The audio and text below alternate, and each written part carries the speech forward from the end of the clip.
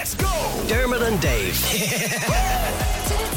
Dermot and Dave on Today FM. I won't sing Dermot's over the Dave's part, but it is Dermot's World today. I'll sing it. Dave's World. Dave's World. If we don't let him do it, he gets ratty. You know the way when you're on a night out and someone suggests something for the next day and you're like, class, I can't wait to do that. And then the next day you get the text going, hey, want to meet for that sea swim at 5:54 a.m. and you're like, no. Yeah, but you That's always Dermot you today. secretly hate the person that brings it back up because you want to just forget that it all happened. Well, yesterday after Dave's World, Dermot just leaned back in his chair and was kind of slagging Dave's World, going, oh, Dave's World's just like this. And he kept doing like improv Dave's World.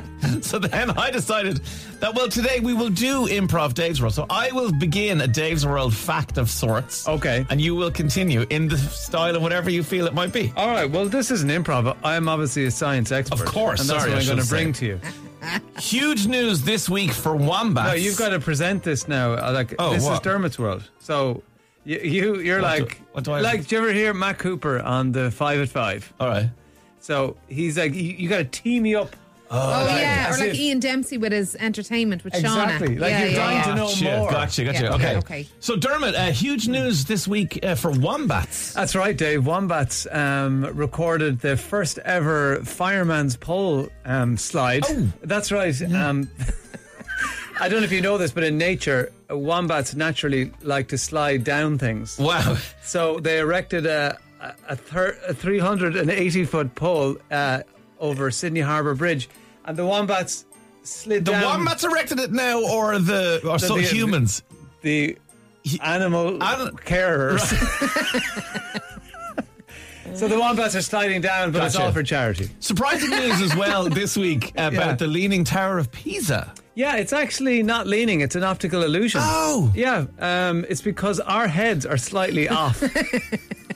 But They've just discovered it. Is it the only monument where our heads are off? Because I'm thinking like the Eiffel Tower doesn't seem to lean, or... Well, it's actually, see, where the ground is, where that was built, is a little bit slanty. Oh, okay. So when you go there, your head has to adjust, and only that building looks like Obviously, it. gravity. Sorry, There's a can gravity you just dial down the It's called- science? Can you dial down the science of Well, it? I can get it. It's called Sennheiser's rule. Sennheiser's.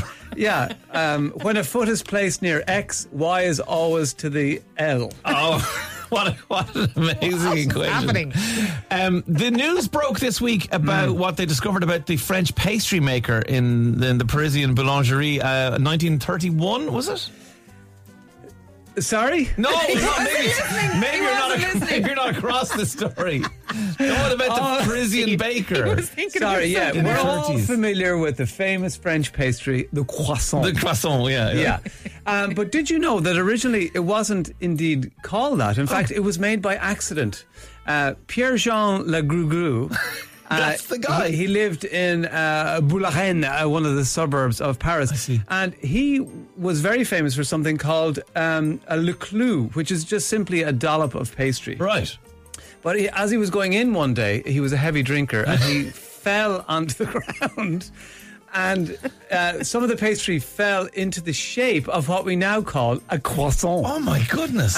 A neighbour ate it, loved it, and so it began. Can't believe that. But he died before he was actually able to taste it. No. Of liver failure Literally on the floor of the that day. bakery. Right, He was a okay. heavy drinker. Yeah. Yeah. The island off the coast of Malaysia. Interesting things happening there.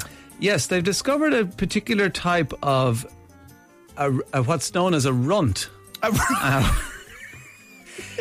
It's a conglomeration of fancy stones, or precious stones, as you might call I them. would.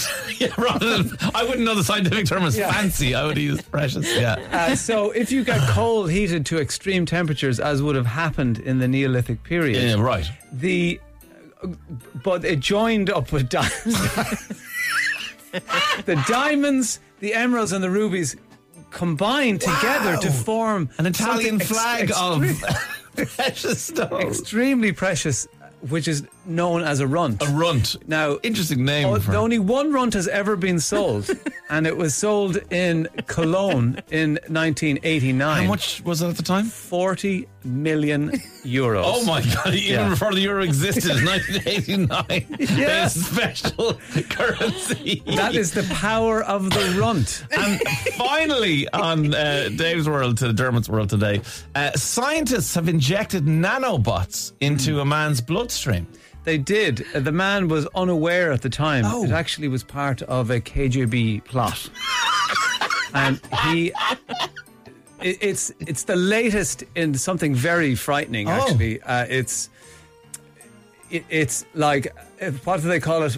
It's called DNA weaponry. DNA weaponry. It's amazing how long it took you to get that out. He was trying to think of a term we would be familiar I with. blacked out there for a second. But the idea is that it's clandestine use of nanotechnology, and you inject it into enemies. Now, this has not the first time it happened. It did in the 60s during the Cold War. Nanobots in the 60s? Well, they were a lot larger back then, which made it very painful.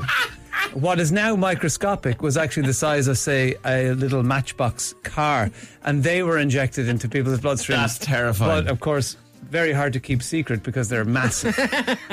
But interesting enough, that is where the phrase comes from. Oh, which phrase is this? It is to if you obviously you've heard it. The blood. No. To inject. The blood was injected off me. That's yes, a Russian phrase. Has been brought into English. Someone says, baby, your mother's come back from a long holiday, and you say, how did you get on in Mallorca? And she says, don't talk to me, the blood was injected off of me. And that's something from her generation, because they would remember that story. Dermot Whelan, ladies and gentlemen. Thanks, guys. I believed some of them. Outstanding. I should point out, the runt will be on display in the British Museum for the next 8 years. Here's the day of Dermot and Dave, weekdays from 9 a.m.